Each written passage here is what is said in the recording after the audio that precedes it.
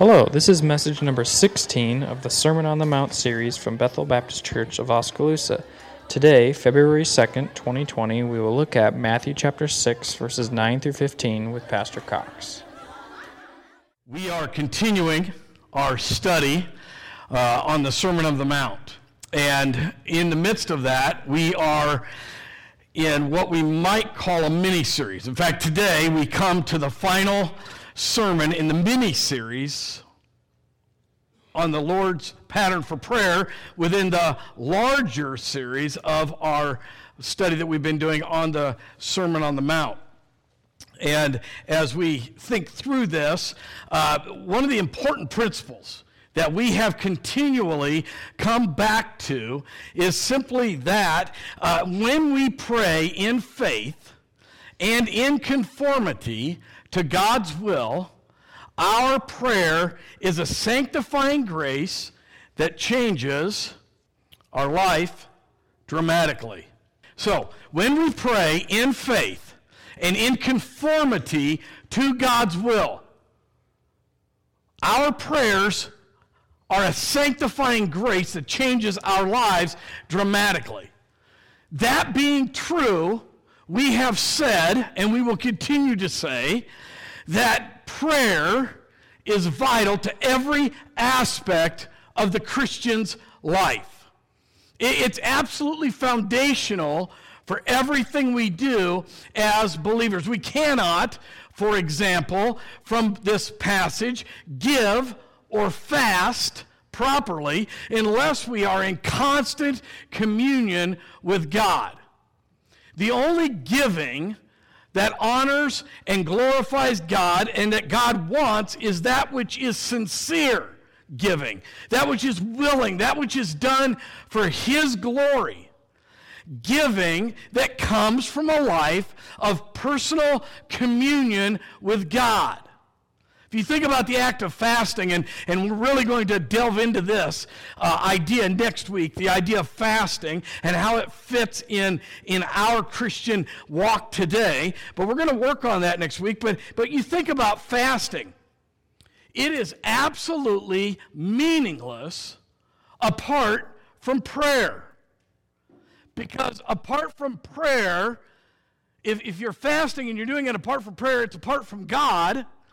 And it's nothing more than a meaningless religious ritual if you're doing it to be, quote unquote, spiritual. So if you're fasting to be spiritual, but you're not prayed up, you're not walking with the Lord in the way that you should, and those kind of, it's meaningless.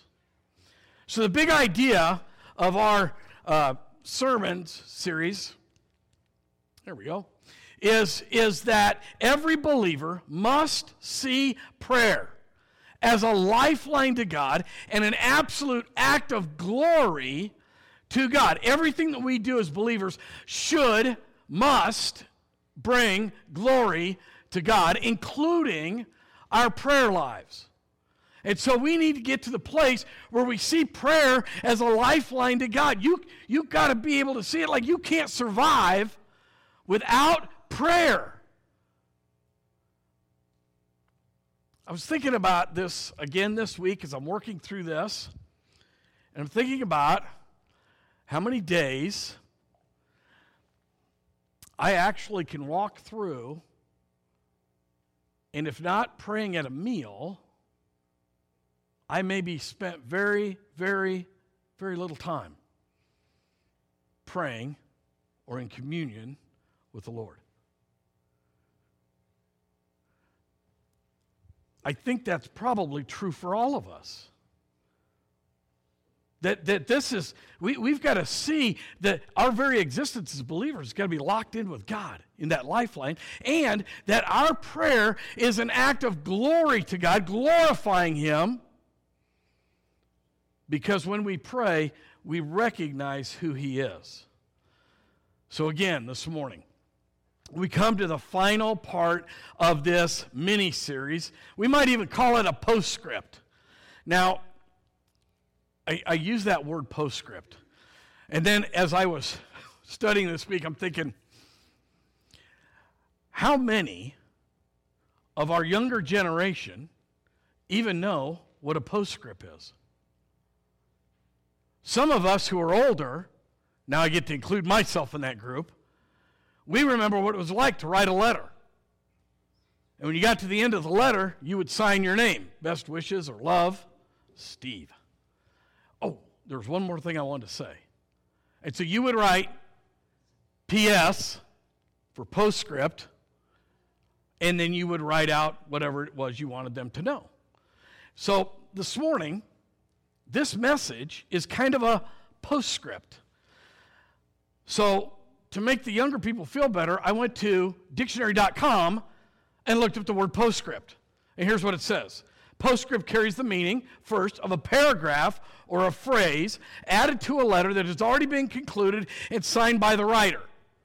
Secondly, any addition or supplement as one appended by the writer to a book to supply further information. I always thought when it was in a book it was called an epilogue, but apparently postscript would work too. Either way, this morning we come to the end of our time together in the Lord's Prayer. And we want to look this morning at just 2 points. I'm not going to overwhelm you this morning, just 2 points. And we want to begin with the doxology. The doxology. Take your Bibles, Matthew chapter 6, look at verse 13. The second part of that verse. For thine is the kingdom and the power and the glory forever. Amen. One of my favorite parts of Scripture is the doxology. A doxology is a liturgical formula of praise to God. There's a certain regal sound to the doxology as you speak it out loud and you make it that declaration of praise. For thine is the kingdom and the power and the glory. All of these things are God's. They are God's in abundance. Praise is always fitting, a fitting way to conclude a time of prayer. And that's what the writer has done here. Now, I've got to be honest with you. There's a textual problem here. And we've never skirted textual problems. I want to look at something, and I'm going to talk about something this morning that may or may not be in the version of the Bible that you have in your lap or on your phone. It's referred to as the Lord's Prayer here. The statement, for yours is the power, or the kingdom, the power, and the glory forever, may not be included in your chosen version of the Bible. Now, the question naturally arises, then why is it not included? Here's the reason. When the King James Version was translated, the translation was made from the very best manuscripts, Greek, Aramaic manuscripts of the day. Since then, better manuscripts have been discovered, and we find that this part of verse 13 is omitted in some of those better transcripts. This falls under a category of theology called textual criticism. Okay? If you are really interested in textual criticism, go for it. Because there's guys with a lot more alphabet soup after their name than I will ever have that can't get this all figured out. So here is the question. Does it mean that we should just throw out this verse? Should we place this portion of Scripture in the same category as you would the apocryphal Gospels? If you remember, when we were doing our study through the Gospel of John, we came to John chapter 8, the woman taken in adultery. And if you remember, we said that in many of the best or better manuscripts, that story doesn't even exist. It's not in there. I would say that we leave this in here because it does not adversely affect the text, the message, this particular portion of Scripture. It fits incredibly well. In simple term, it causes no harm, causes no foul, and in fact enhances our praise and worship of God the Father. Amen? You'll remember that we walked our way through that story in John chapter 8. We will examine this portion of Scripture as well. I'm willing to deal with this doxology as genuine, though perhaps maybe it wasn't part of the original when Matthew wrote it. It certainly seems to fit perfectly, doesn't it? And God has certainly blessed it. Although the original may have not been in the account, the words are perfectly fitting in the passage. They express truths that are scriptural. These words form a beautiful doxology declaring the preeminence of God seen in the greatness of His eternal kingdom, His eternal power, and His eternal glory. In fact, these words are an echo of 1 Chronicles chapter 29 and verse 11. And to the minds and hearts of Matthew's Jewish readers, they would have been a moving and appropriate climax to this portion of Scripture. Listen to 1 Chronicles 29:11.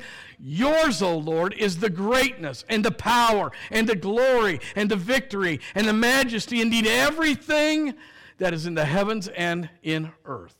Yours is the dominion, O Lord, and you exalt yourself as head over all.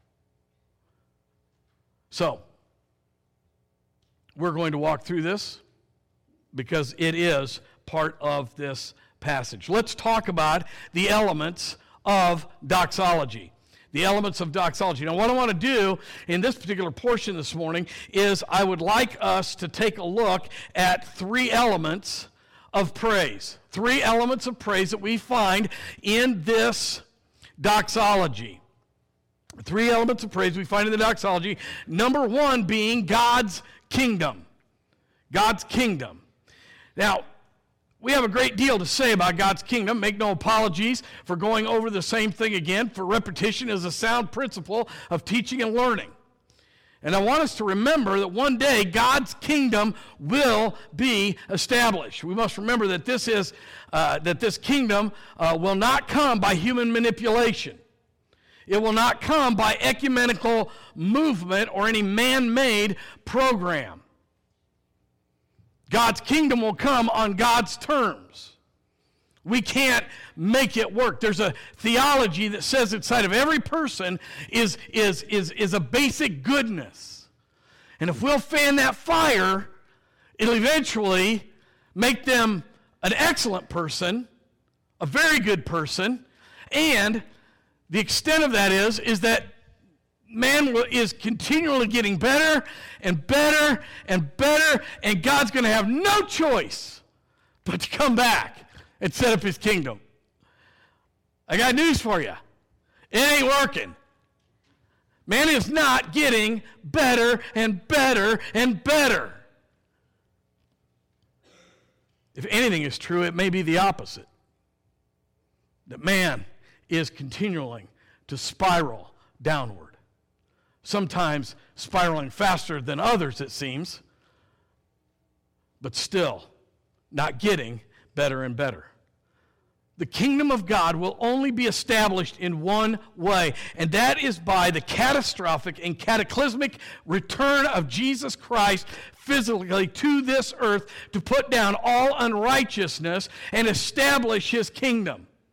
That will be a day in which power and glory will be His, and it's expressed in these words, yours is the kingdom. It's God's kingdom, and He is the one who will bring it back. Jesus will come down, and He will set up His kingdom on this earth.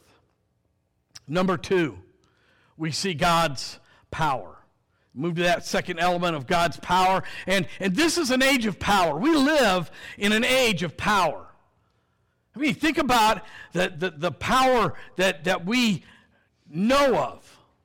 The ability to get in an airplane and to fly from coast to coast in a matter of hours. Rockets that take people into outer space. Think about the nuclear power that is available to mankind today. And yet in this age of power, when the unheard things are being accomplished in the material world, it has become an age of powerlessness for those in the church. This is an age that seems sometimes from our view to be powerless, and yet Jesus is declared to be the Son of God with power according to the Spirit of holiness by the resurrection from the dead, Romans chapter 1 and verse 4. Jesus also says, all authority, that is power, has been given to me in heaven and on earth, Matthew 28:18. And further, Jesus told the disciples, you shall receive power when the Holy Spirit has come upon you. Jesus has had all power given to him. And thanks be to God, he is coming again. Amen? And we are his. And he understands our struggles. He is coming again. He is going to have the power to correct the evils of this world. He is coming in power. His is the kingdom. His is the power. Number 3, his is the glory. What is glory? How do you define that? How do you put thought to that? How do you put words to what is glory? John Piper's written this. He said, defining the glory of God is impossible because it's more like the word beauty than the word basketball. Did you get that? Defining the word glory is incredibly difficult because the word glory is more like the word beauty than it is the word basketball. If somebody says they've never heard of a basketball, they don't know what it is, and so they say, define for me a basketball. Then that would not be hard for you to do. You would use your hands and you'd say something like this, well, it's round, and it's made out of leather or rubber, about 9 or 10 inches around in diameter, and you put air in it, you inflate it so it's pretty hard, then you can bounce it. It bounces like this. And then you can throw it to people, and people can throw it to you, and you can run while you're bouncing the ball, and then there's a game where they put a round cylinder up on the wall, and the point of the game is to take the ball and throw it through the basket, and that's why they call it a basketball, right? Nod your heads like this. Okay, pretend you understood what I just told you about a basketball, all right? And at this point, most people would have a really good idea of what a basketball is. And they would be able to spot one, and they would probably, hopefully, be able to tell the difference between a basketball and a football and a soccer ball and a baseball, right? You would think they would be able to put that together. You cannot do that with the word beauty. There are some words in our vocabulary that we can communicate, not because we can just say them, but because we can see them. We can point. If we point at things and see enough things together and say, that's it right there, that's beautiful. That's beauty. You might have some common sense of beauty. But when you try to put the words beauty into words, it's really, really difficult. Now, for all the husbands in the room, if anybody ever asks you to define beauty, you just say, my wife. Okay? Apart from that, it's a struggle. All right? It's a struggle. And the reality is that's very, very difficult. So you and I are called to glorify God. What does that mean? How do you describe glory? You and I are called to glorify God. Jesus said, let your light so shine before men that they may see your good works and glorify your Father in heaven. Matthew chapter 5 and verse 16. Paul said, therefore, whether you eat or you drink or whatever you do, do all to the glory of God. 1 Corinthians 10:31. The chief business, the main thing that we as Christians are to do is to glorify God. To glorify God ought to be our primary concern, our primary goal as professing believers. You and I are to glorify God regardless of the results. We are to glorify Him and bring nothing of disrespect or disgrace to His name that would ever drive people away from Him. We are to glorify God in such a way that it draws people to Him. Not to us, but I guess I should, to Him. That it draws people to Him. In all truthfulness, how can we, after thinking quietly upon the undeserved love and the goodness of God poured out upon us, how can we not want to fall to our knees before Him in thankful adoration of Him and of His works? It is so easy for us to be so overwhelmed, so consumed by the issues and the trials and the hardships of our life that we miss out on all of the beautiful things that God is doing, all the great things that God is doing. Because we get very myopic in our vision. And all we can see is all the problems that we have. And all of the things that aren't going the way we want them to. I think if we spent more time thinking about the fact that if you're here this morning and you know Jesus Christ is your personal Savior, you have received undeserved love and grace from God. And you need to be thinking about that. Yeah, you know what? You got a flat tire. Big deal. You know what? It's cold. Your car won't start. Shocker. You got a 7-year-old battery.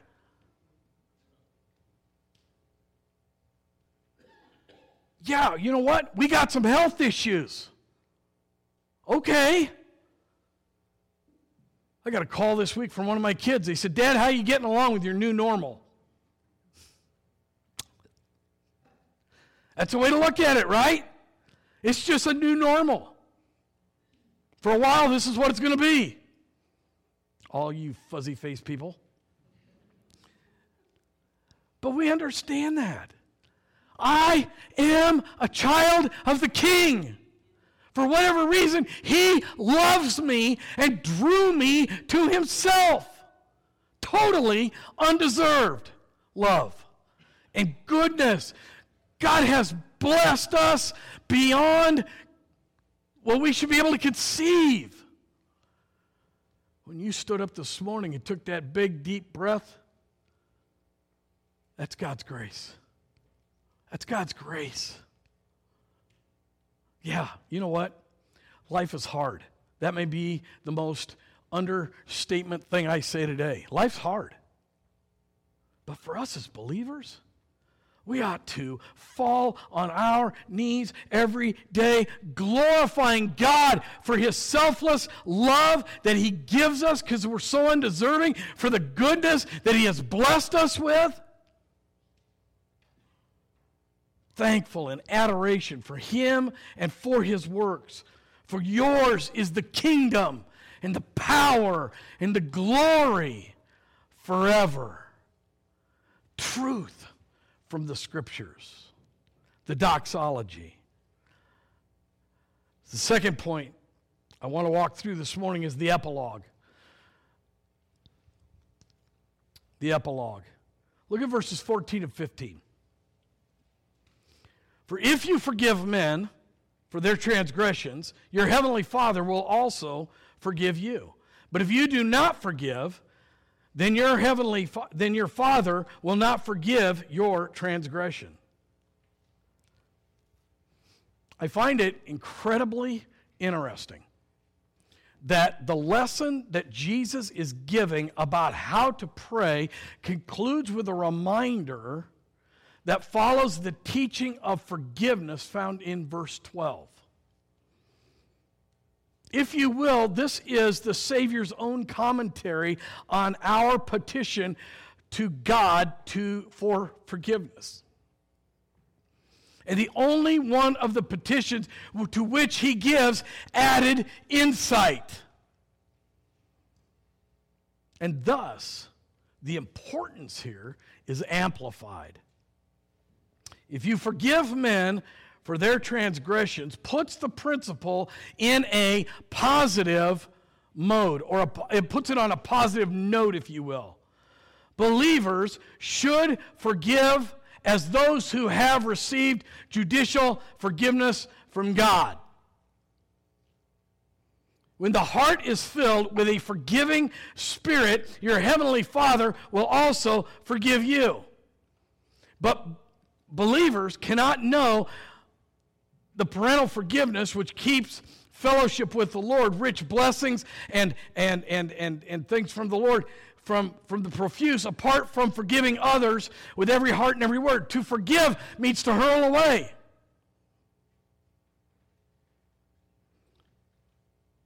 An unforgiving spirit is inconsistent with one who has totally been forgiven.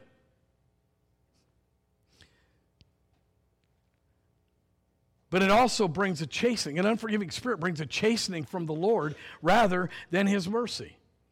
Our Lord illustrates this unmerciful response in the parable in Matthew chapter 18, found in verses 21 to 35. I'll give it to you in a nutshell. There's a man who is forgiven an incredible, unpayable debt of what most commentators say would be like millions and millions and millions of dollars today. And it pictures, the representation here is sin. And it represents the mercy of God given in our salvation. We understand that when we come to the Lord, we are sinners by nature and we're sinners by choice. And had God not drawn us, we would have cared less. And so what happens is that we receive this forgiveness for a debt of sin that we can never repay. It can't be done. That's the picture in Matthew chapter 18. And then this same man who is forgiven this incredible financial debt goes out and finds another person and refuses to forgive their minuscule debt. So the idea would be that I'm forgiven a financial debt of millions and millions and millions of dollars, and I go to Kent and I say, Kent, you owe me $5. And you either give me the $5 or I'm going to have you thrown into prison. So take that. That's the idea. And what we find here is that the judge finds out how the man dealt severely with his friend, and so he sends him off to prison. Now, the point of all of that is that we have been forgiven so much that we ought to forgive others. And just so you know, this is not theoretical stuff that you need to know. This is real life Christianity. I, as your pastor, have walked through this in my life. Having had something happen to me that I held on to and had that attitude, said, I will never forgive them. And eventually I had to realize that what they had done to me was nothing compared to my sin before a holy God. And He was willing to forgive me. How can I then not forgive my fellow brothers and sisters in Christ?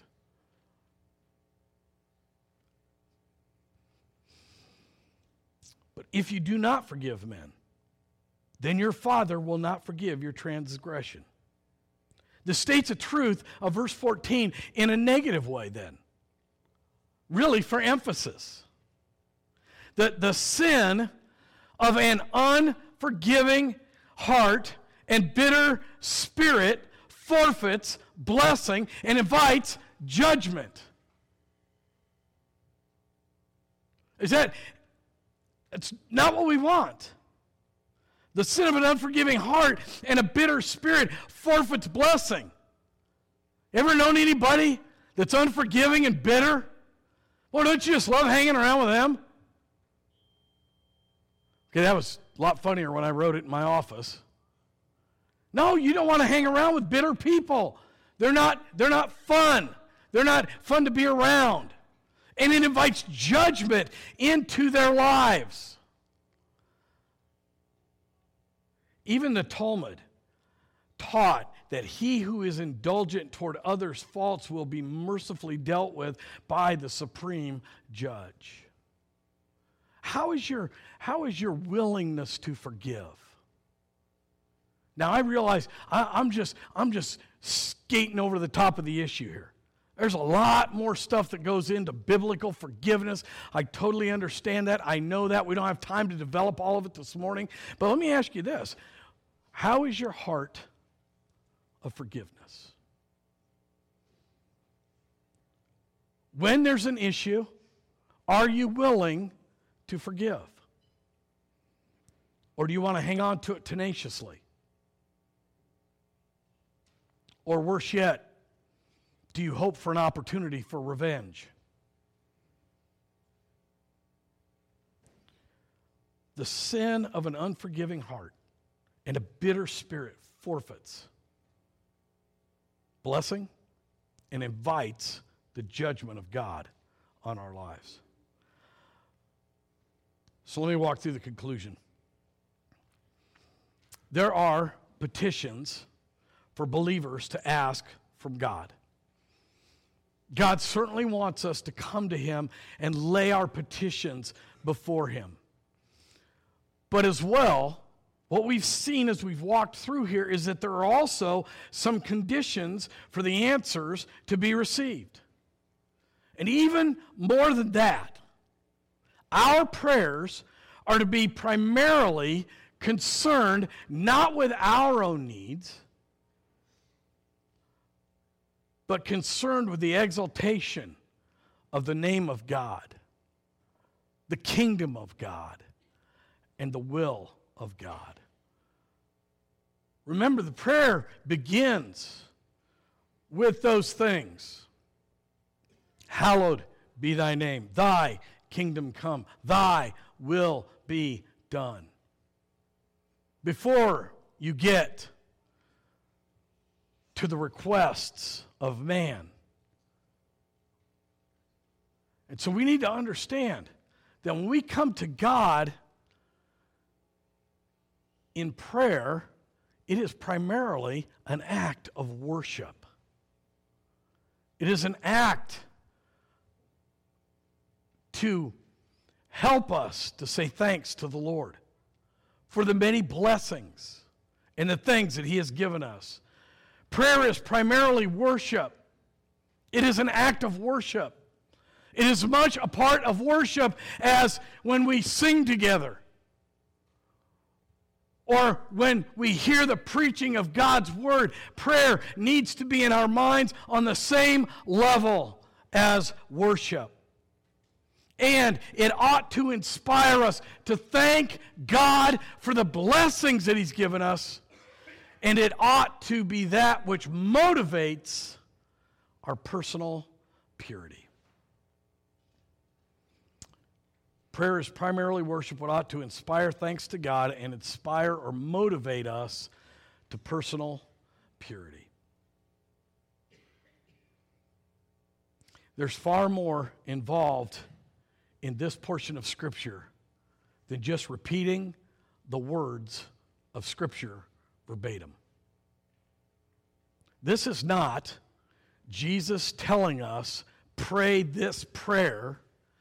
Jesus is telling us this is the pattern for your prayer life. Follow it. Glorify God. Understand. May your prayer lives be a time of worship, inspiring us to thank God for His many blessings, to motivate us to personal purity. Father, we thank you this morning for the way that you work. We stand in awe of who you are. And God, we recognize that you are so gracious to us, so good to us. Everything that we have has come from you. Everything that we are is because of who you are.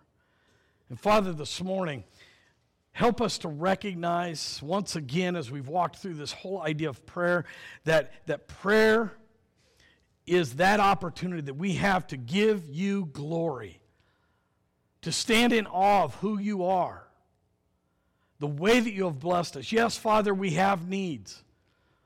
We have those needs. And yes, Father, we know that you want us to come to you and to tell you what those needs are. And yet, Father, there is so much more to our prayer lives than just coming to you with a list of wants. Father, this morning, help us to examine our own hearts and our own lives. And Father, in all of this, we pray this morning that you would be glorified. We bring you the glory.